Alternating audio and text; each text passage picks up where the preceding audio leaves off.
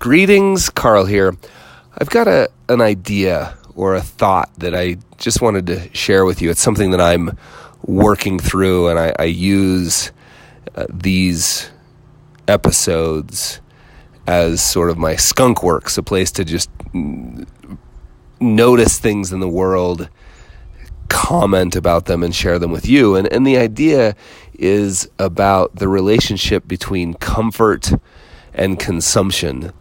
I've noticed that when I feel, and this has taken years for me to finally figure out that it's going on. Years of observation, some feedback from people, carefully kind of trying to bring my awareness to what I'm doing.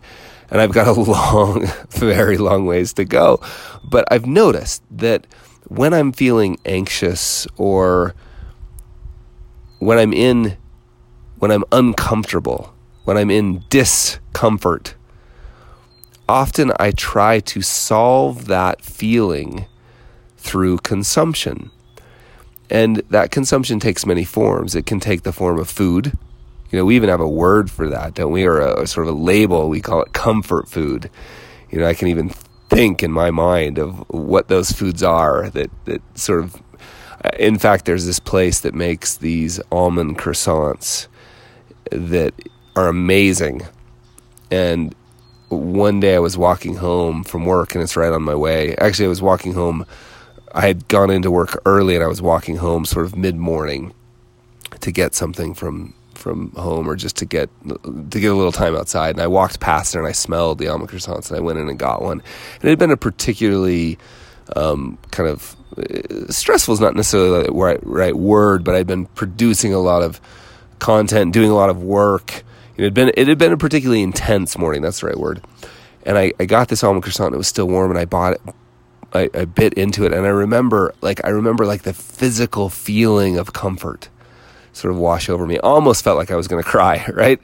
So comfort and consumption, but it also takes the form of consuming content, listening to podcasts, checking Twitter, checking ESPN. It's funny, like ESPN's one that I point to often because I say that I don't really care that much about sports, but I check ESPN all the time, so I must be getting something from it. And I do enjoy sports and all that, but I must be getting something from it. And so there's some level of anxiousness or discomfort that then I at least, and I'm just sharing this with you in case it might be valuable, that I often solve by some form of consumption. And it was pointed out to me the other day that maybe those two don't have to go together. Maybe I can put some space. Maybe I can just separate the two in terms of the story. Maybe I can be comfortable without consumption. Maybe comfort, relaxation, and rest is always there. Right? Just sort of waiting for me to access it.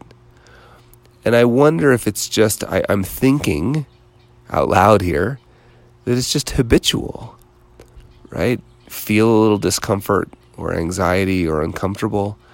Hit in the old rat experiment, like hit the little lever and get a pellet. And I know those of you who want to email me about the science of this, I'd love to get your emails. hello@behaviorgap.com. I read every one. I love them. So, but I know, right? It's just a little dopamine hit, a little release of dopamine to help us feel better. It's a form of self-medication. And one thing I'm working on is putting space between comfort and consumption. Right? Just and the way that shows up for me is when I feel feelings that are uncomfortable. Again, whether that's anxiety or stress or just an intense morning, a good intensity, to just allow the feeling to live there without trying to use consumption to get it to go away.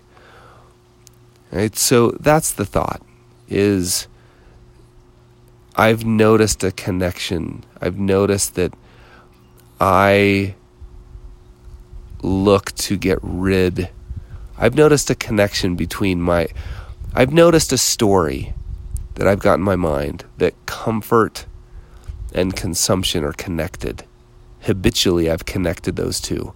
And I'm trying to decouple. I'm trying to consciously, to use a phrase, I consciously decouple them. Because here's the thought, right? Comfort, rest, relaxation is always there.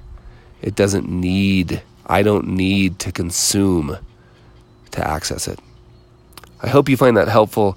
Just a note here, right? If you enjoy these short little episodes, shoot me an email. Two things. You can shoot me an email at hello@behaviorgap.com. Please know I read every one of them. And for my international friends, behavior is spelled without a U, spelled the American way, behaviorgap.com. And number two, if you enjoy these, you'll love the Behavior Gap weekly letter. I work really hard to send you less, short, concise, distilled wisdom in the weekly letter. You can sign up by going to behaviorgap.com. Behaviorgap.com. Talk to you soon.